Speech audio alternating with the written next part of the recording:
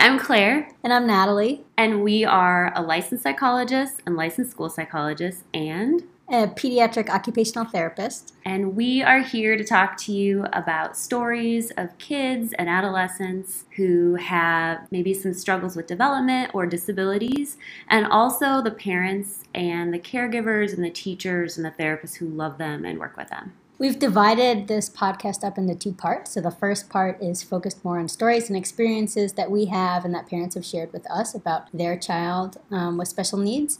And then the second part, we delve into more details about those experiences and what we would do with them clinically if you want some more information on that. Yep, I think that's it. Goodbye. The following message is brought to you by our lawyers.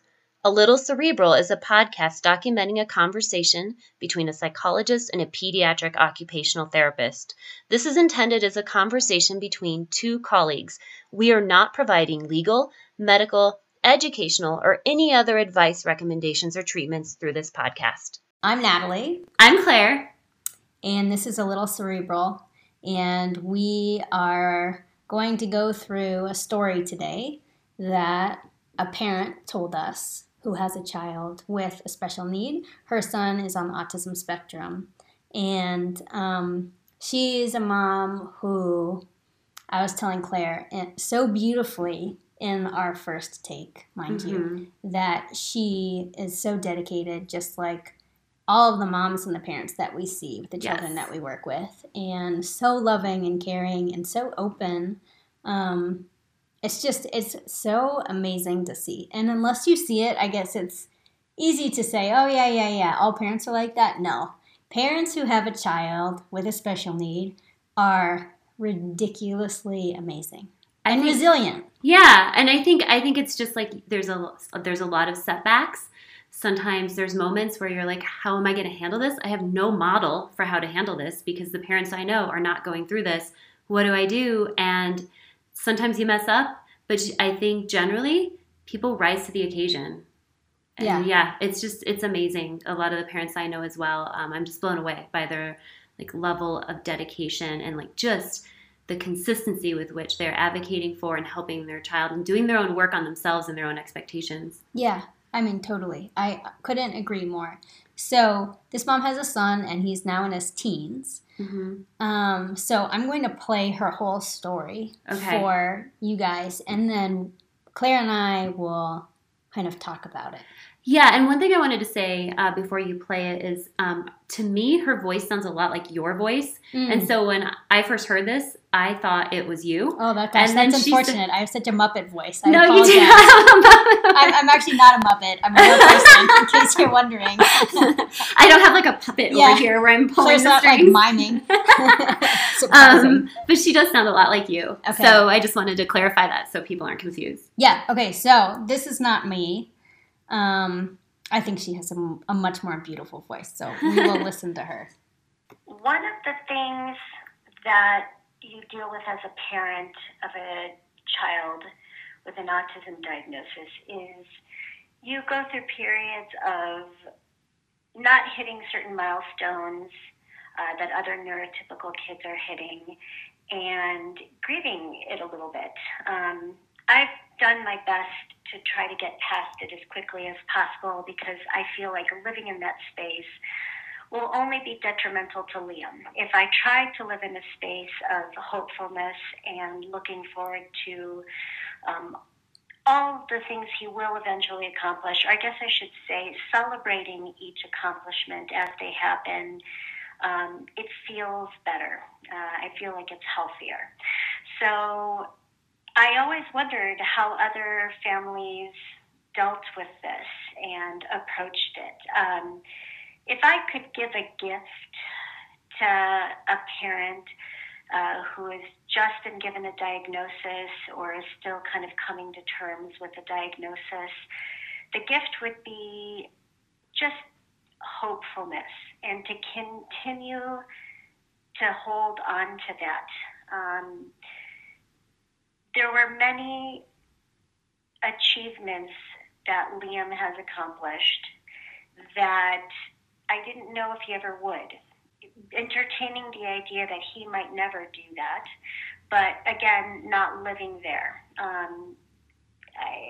We all have different perspectives, but my perspective is that to some extent we do create our own existence.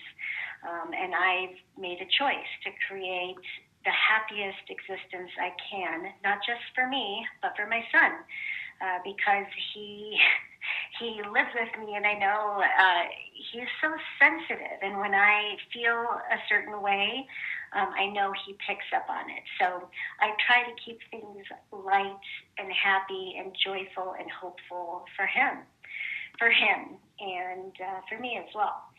But one of the things, sorry, it took me a while to get to the point, but kids learn to ride bikes very early. Gosh, in this town, we live in Boulder now, and I see 2-year-olds toddling around on those balance bikes. And I had a 9-year-old who wasn't able to ride a bike. And, it just was one of those things that I was like, all right, if we never get there, there are worse things that could happen. There's 3-wheeled bikes that we could get him. My grandma rode one when I was a kid. It had this awesome big basket. Anyhow, the Autism Society of Boulder County partners with this amazing nonprofit called I Can Shine. And I Can Shine has developed this just amazing program on how to teach individuals how to ride bikes, individuals with developmental disabilities, how to ride a bike. So when Liam was 9 years old, we put him in the camp. It's this intensive camp. 1 week you commit to going each day for 5 days in a row, and it's about an hour and 15-minute session. And they have a great success rate. Like 75% of their campers are independent bike riders by the end of the week-long session. So we did it. Again, he was 9. We finished the session, and he was almost independent. So my husband, Joseph, and I, we made a real concerted effort to go out on the subsequent weekends after we finished this camp and just really practice with Liam. We would choose like big empty parking lots, and he kind of seemed to be getting it. So we took him for a few rides around the neighborhood, and he was young still, and every time we would drive, there was so much to see, so he'd be looking around, and he would twist the handlebars as he was looking, and he just took a couple of, head over the handlebars tumbles, and it was scary, and he got frustrated, so we sort of just stopped doing the activity. And on top of that, I think we had gotten the wrong kind of bike. Definitely we didn't get the exact kind of bike that the I Can Shine program had recommended, which may have been our biggest mistake. Anyhow, fast forward a couple years later, Liam's about to turn 12. I am now working part-time with the Autism Society, so I'm getting to see firsthand the camps happen. The Autism Society is still running them every summer.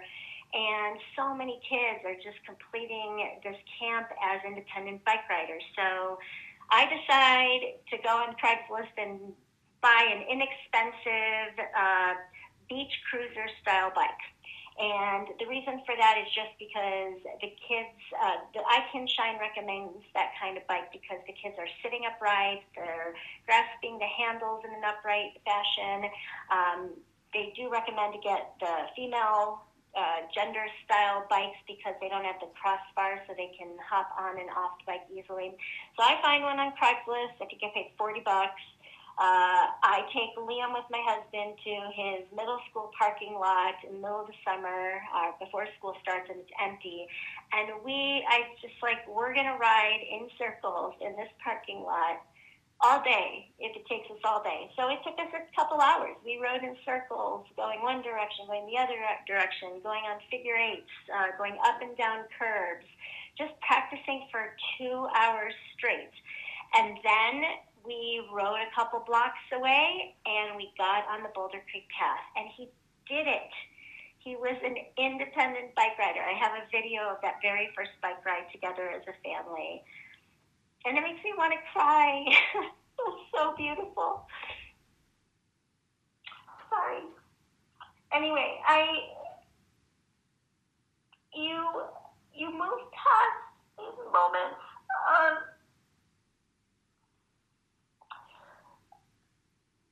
you grieve briefly for what may not happen, and I think I had done that. And it seems so trivial, riding a bike, to some people. And I just had let it go, and then when it happened, it was so amazing. And Liam was so proud of himself, squealing with joy. So we are now a bike riding family. We bought ourselves some, I guess you would call them hybrid bikes, commuter bikes, so they're not quite the mountain bike style that's popular out here. And it's not a beach cruiser, but it's a happy mix between the two. And we bike ride around the neighborhood. We bike ride to lunch on the weekends. Right after Liam got comfortable on the bike at age 12, we took our first vacation, and we brought all three of our bikes, and we rode our bikes in Moab down the canyon, and we rode into Zion National Park. It was spectacular.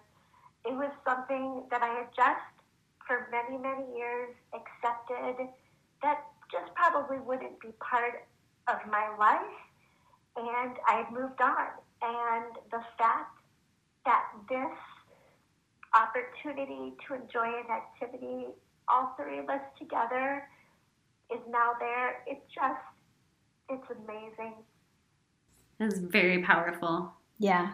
I definitely had tears in my eyes the first time I listened to that. Me too. Because it's so, I think, again, you kind of move past those little moments and you take, like a lot of parents take them for granted. Yeah.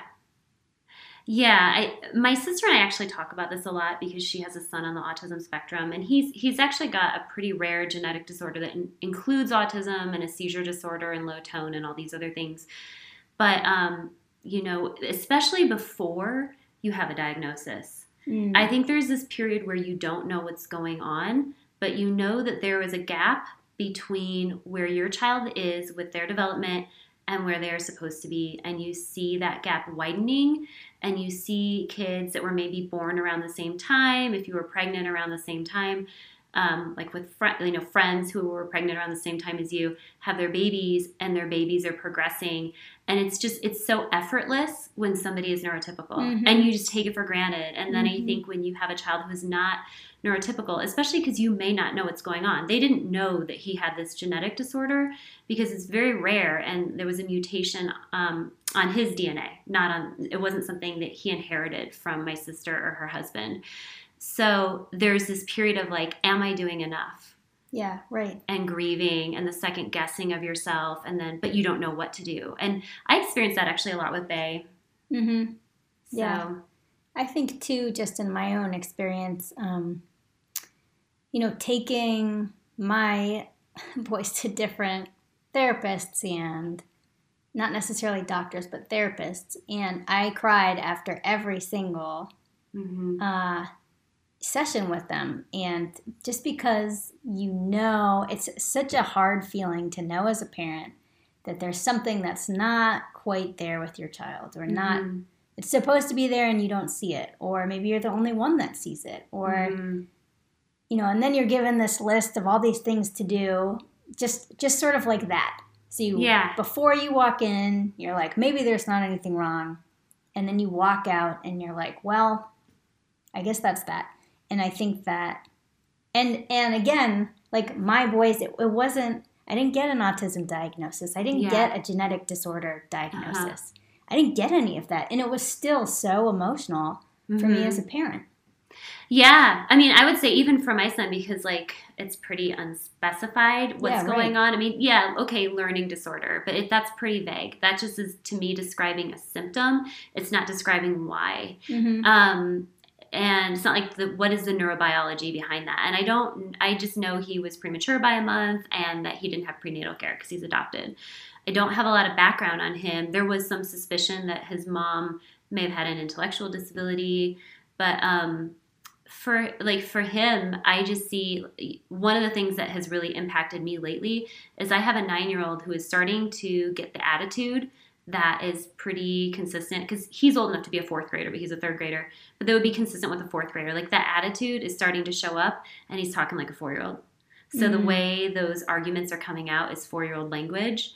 And that, like, juxtaposition of, like, okay, my body's here, and here are my hormones, and here's where my language is, and my ability to express myself, or my ability to reason and process things, that's over here.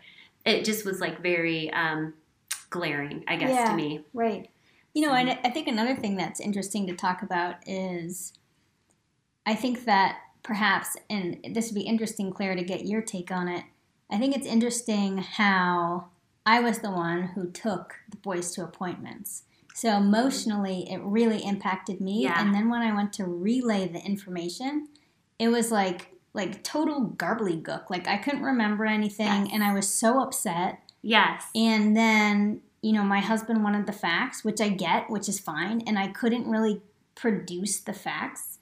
And, you know, I think probably in a lot of ways, like, I felt sort of like slighted. Like, I got all of this emotional baggage on me. Now I have to do this because I can't communicate to my partner really what we're supposed to do or why, because in the session I was so sort of like emotional. I was sort of half listening. I mean, I was trying to listen, but I'm not taking it in. And that was actually my question, is if when you heard that, like, if it was emotional flooding, could you really process the information? Maybe you could process it in a way that you understood, especially because of your background, but could you process it in a way where you could then go home and articulate exactly what you had heard? Well, so that was one of the first therapy appointments. And then after that, I actually videoed all of my other therapy appointments. And then I made a Google Doc of all the videos that I can share. Because I can't still, like, I'm a therapist, and it's, what's nice about it is it's like silver lining. It's really made me aware of how I communicate to parents and perhaps what emotionally they're going through when I'm telling them something and how not to talk about a child in front of them. Because even when I brought my 2-year-old in and a therapist was talking about him, he was right there listening, and then he knew exactly what we were talking about. And he was also cueing into you. His confidence. Yeah, right. And he was cueing into your, like, emotional response too. And even if he didn't 100% like grasp, he knew that it was something that was bad, right? Yeah. Or something in his mind, like, this is bad, would be how a kid would perceive it. Yeah. And I think maybe we've been to like 4 or 5 different people, but there's already a fear of doctors. There's a fear of who are we going to go see and what's wrong with me. This is before he was even age 3. And I didn't have him in, like, consistent therapy, you know. But he could tell. And so I think that, you know, there's sort of a twofold message. One is for parents going in, like, we know it's really emotional, and I think it's helpful to even tell the therapist who you're seeing, like this is hard for me. Yeah. And it's okay to cry. I would say probably 85+% of the sessions that I have with parents, they cry. And I'm so grateful that they do it, because it allows me to know where they are emotionally and what information to bring forward. I also would recommend, if you can, videoing it and getting your partner involved, because it's so draining in so many ways just to do it by yourself. Yeah, and that's what happens a lot, because somebody's taking care of the kids or somebody's at work. Right. I think the third part, too, just for therapists who are listening, is really kind of take this to heart. Be very mindful of how you're talking about kids in front of them. Because I don't think it's something that you're certainly told, but I feel like a lot of times you're like, I could probably say this and they won't really know. Like, they know.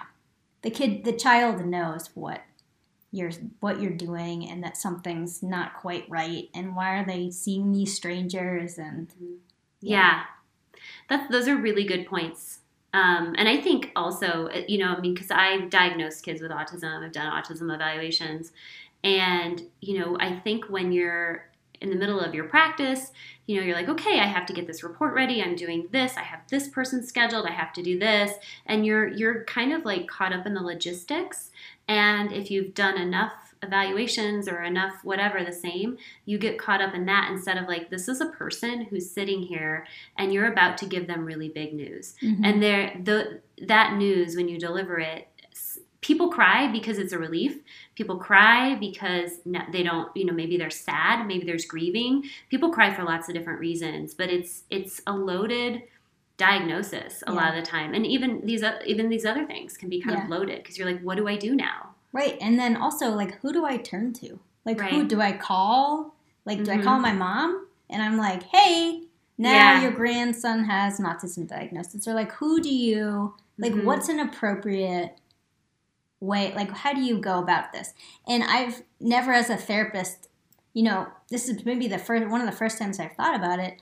I've never, as a therapist, told the parent, after this, is there someone that you can go and talk to? Or do you have someone, like, do you have a plan after this that can be supportive? I was actually just thinking that would be a great step, would be something along the lines of, okay, so this is big news. Even if maybe you were anticipating it because this is an evaluation, this is big news. Who can you call so that you feel supported? Yeah. Or even telling them maybe ahead of time before they come in, like, for any type of evaluation, like, we like to make sure that there's a support system because whether or not you get a diagnosis for your child, it's emotional. Yeah. How cool would it be? Like, because I don't know if you do recommendations, but like when I do, like an autism eval is about 20 pages for me. And that includes like some of the charts and stuff because I don't do those as appendices. And that includes the recommendations because I'm pretty thorough. And, in those recommendations, there's a lot of them. And how cool would it be if there was a piece around parent self-care? Yeah. Because we don't talk about this enough. We talk about the kid and what the kid needs, but kids are pretty much only going to be doing as well as their parents are doing. And so if we're not taking care of, the caregivers, how can we expect the child to progress and be okay? And I just think we don't address this enough. And maybe that needs to be part of like a holistic approach to evaluations. And that could be like a formal evaluation, like testing like I'm doing, or something that's more informal, I also think that, hopefully with things like this, with this podcast, having more of a community to turn to, parents who have gone through the same thing, I think is really helpful. Like for me, I didn't have any parents who'd gone through the same thing. So I could talk to them, but I'm not getting anything back necessarily. And is it something that I really want to bring up to my friends? There's a lot of stuff that goes behind it. Right, because we were kind of talking about last time a little bit about how, especially for something that might be more complex or that people haven't heard about, like some of the things, what was it that your son, was it reflex integration? Was it? Yeah, I guess it would be a tongue tie release. Okay. Is that what you're talking about? Yeah, so there's a lot of things that maybe people haven't ever heard of, or they've heard of it, like autism, and they have a picture in their mind, and that doesn't match the full spectrum. Yeah. And so what also happens is, I think it's important to be thoughtful about who you talk to, because there are people who will negate everything you've just been told because it doesn't match what they understand about development. And they may not be qualified to say that, and it can make, then it's even worse because then parents kind of feel like, well, am I overblowing this, or maybe am I making too much of this? And then it kind of can make you, it's like crazy making. Like, what do you do then, right? And so I think it's important to be thoughtful if you're a person who is a family member or friend or works with people who have disabilities, and maybe you're an aunt or an uncle or whatever, not to negate the findings of evaluations, or if you're a parent or caregiver, who is getting those findings, to be thoughtful about who you talk to. Yeah, I totally agree. And I think going back to the story that we heard in the beginning, I think one of the big takeaways for me is that for every family, I think it's so nice to have a family activity and how bonding that is. Yeah. And I think that when you have a child with special needs, it's difficult, or it can be difficult, to find those activities that everybody can enjoy together. And that could be because your child doesn't have the motor skills to participate in something like bike riding. Or it could be that they don't have the cognitive skills to play like a game or something. But I do think it's important to find anything that you can all do together. Every member of the family can do together. And do it consistently. Like every Sunday we do this. And sometimes, there are some programs out there that support this, like Autism Climbs. is great. We have a family that right. we co-treat the child, and they're a part of Autism Climbs. And then there's, I think, the National Sports Center for the Disabled, and that's broader. I think they work a lot with like veterans as well. But there are adaptive ways to manage adaptive activities. ski programs. It just kind of depends on, again, like where you are in the diagnosis, how willing you are to search those out, and where are you. I also think that it's okay to cry, and that's something everybody has to get over, right? But I think that being okay with the feelings that come up in front of other people, instead of hiding it, and that's part of what we're doing here. We're trying to kind of get those emotions out on the table. Yeah, I mean, it's so funny because it's like such a basic thing that I work with kids about. Like, there are no good feelings or bad feelings. There are comfortable feelings and uncomfortable feelings, and they all have a purpose. And it's okay to feel the feelings you feel and all of that. And we say that to kids, but we don't, a lot of times we don't like take that in for ourselves or allow ourselves that. Yeah. So I think one of the things she alluded to was like the grieving. And I think it's okay to grieve, or to even like just table your emotions. I'm not sure how to feel, but I do feel like the self-care piece for parents of kids with disabilities is so important. And there's some actually specific types of therapy in terms of like counseling that could be useful. Acceptance and commitment therapy, it's called ACT, is a cognitive behavioral technique. And it's really useful for things like chronic illness or just, a situation where these are the circumstances. We're not going to change the circumstances. We're going to say we embrace all of it. And how do we move through it, right? And how do we accept that and move through it with willingness? And I think that would be especially useful for families. Yeah, totally. So we really liked that story. Yeah. Thanks for sharing. If you have a story you would like to send in and share, we'd love to hear it. We would. We'd love to listen. We love hearing from you. So should we tell them where to send it? Sure. Where should they send it? It's a good question. alittlecerebral@gmail.com. Yes. You can do even a voice memo. Oh. And somehow send that, I think. Yes. But you might have to do a retake and figure out a different way to do it, because I actually don't know if that would work. Yeah. So you might need to consult people with more technological prowess. Find a college person. Yeah, exactly. I feel like that should be a new gig for college people, is like, let me tell you how basic things work. I would totally pay money for that. Piece of tech. All right. Yeah. Well, thanks, and tune in next time. Yep. Goodbye. Bye.